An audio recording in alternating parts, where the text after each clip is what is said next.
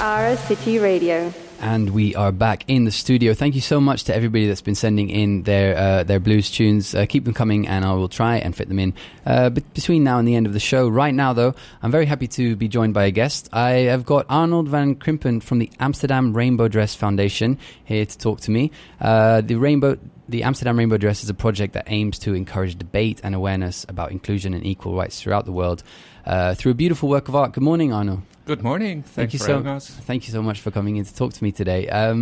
Could we just begin by you describing what exactly is the Amsterdam Rainbow Dress and where did the idea for it come from? The Amsterdam Rainbow Dress is, well, as the word says, it's an enormous dress. It's a dress and it's 16 meters in diameter. 162 square meters, and it's made of all the flags in the world of countries that criminalize LGBTIQ plus people. And that is still a third of the countries in the world, so it's 71 country flags. And the idea is that as soon as a country changes their anti-LGBTIQ plus legislation, we will take out that country's flag and replace it with a rainbow flag. So the idea of the artwork is that the dress, rather sooner than later, of course, will change into one big rainbow dress. We started the project in 2016 in Amsterdam, as the name says, Amsterdam Rainbow Dress. And we started in 2016, and since the start of the project, it only happened 6 times that we could take out a country's flag. So we started with 76, then we took out 6 flags. We had to add another one, but still 71 country flags. Okay, so it's a really beautiful object. I've seen pictures of it. I'm yet to see it in person, but I'm hoping I can see it this week. But as you said, the dress is made out of flags, and yes, each of those flags is of a country where members of LGBTIQ plus communities are persecuted.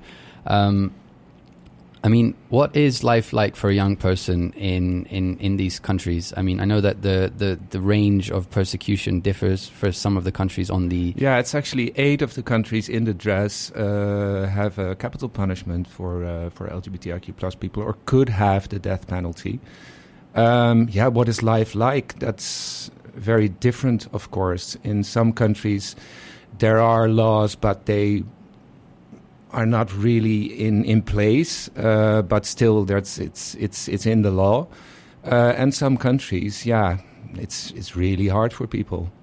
Mm. And there's, of course, also a lot of countries that have decriminalized LGBTIQ plus people, but there's also very tough life for the community. We recently were, for example, in Mozambique, and they decriminalized a few years ago, but it's still not on a social level. There's still a lot to gain.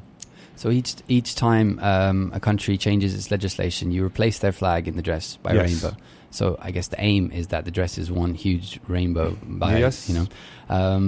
But how many did you say you have been changed so far? 6 in the past 6 years. Okay, and you take this dress around the world to raise awareness. Yes, we travel a lot. For the past 2 years, of course, we didn't travel that much. But since COVID restrictions were loosened, we started traveling again, and we travel a lot, especially this year. The reason you're here in Luxembourg right now is because we have the Pride celebrations going on in Luxembourg. Yes. I guess this must be a busy time of year for you because there are Pride celebrations happening across the world. So where have you been recently? Recently, well, after COVID restrictions were loosened, we started in Canada in December, and then we went to Mozambique. Last week we were in Poland, and now we're here in Luxembourg. And next month we will be in Argentina, in Australia, Taiwan.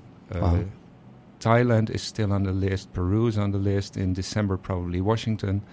Next year it will be World Pride in Sydney again, and then Canada again. So it's so you're very busy. Yeah. But this dress is kind of like an international symbol, like calling for the end of persecution of LGBTIQ plus people.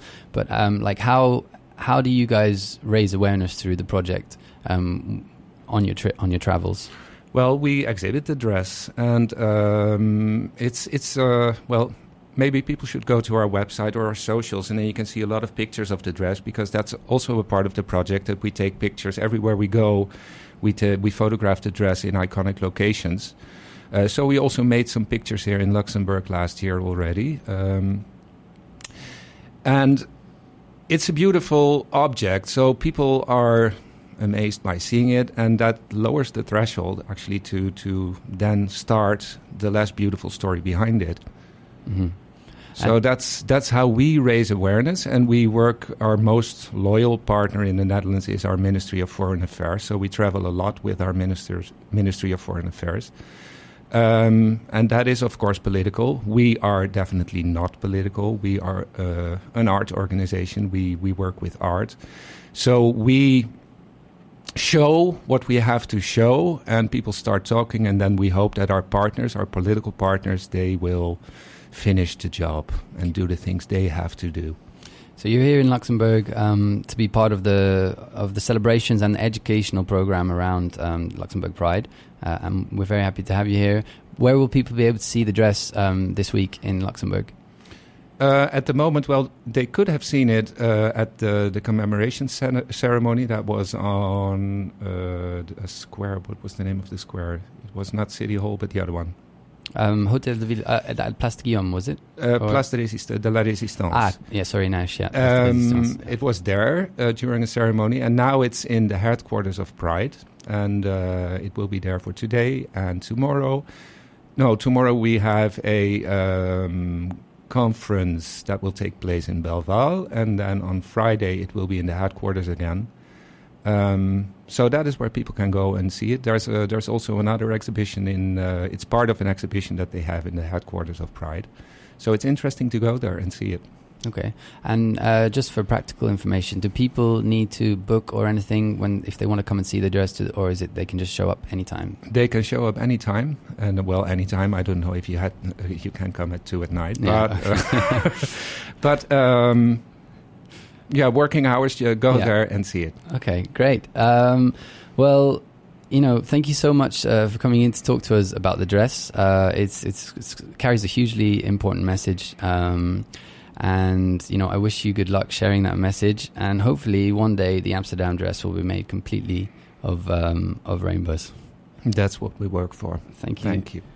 And enjoy the Pride celebrations while you're here as well. Yeah, you too. Yeah. Thank you. Maybe. Are you going to go see Boy George at the weekend?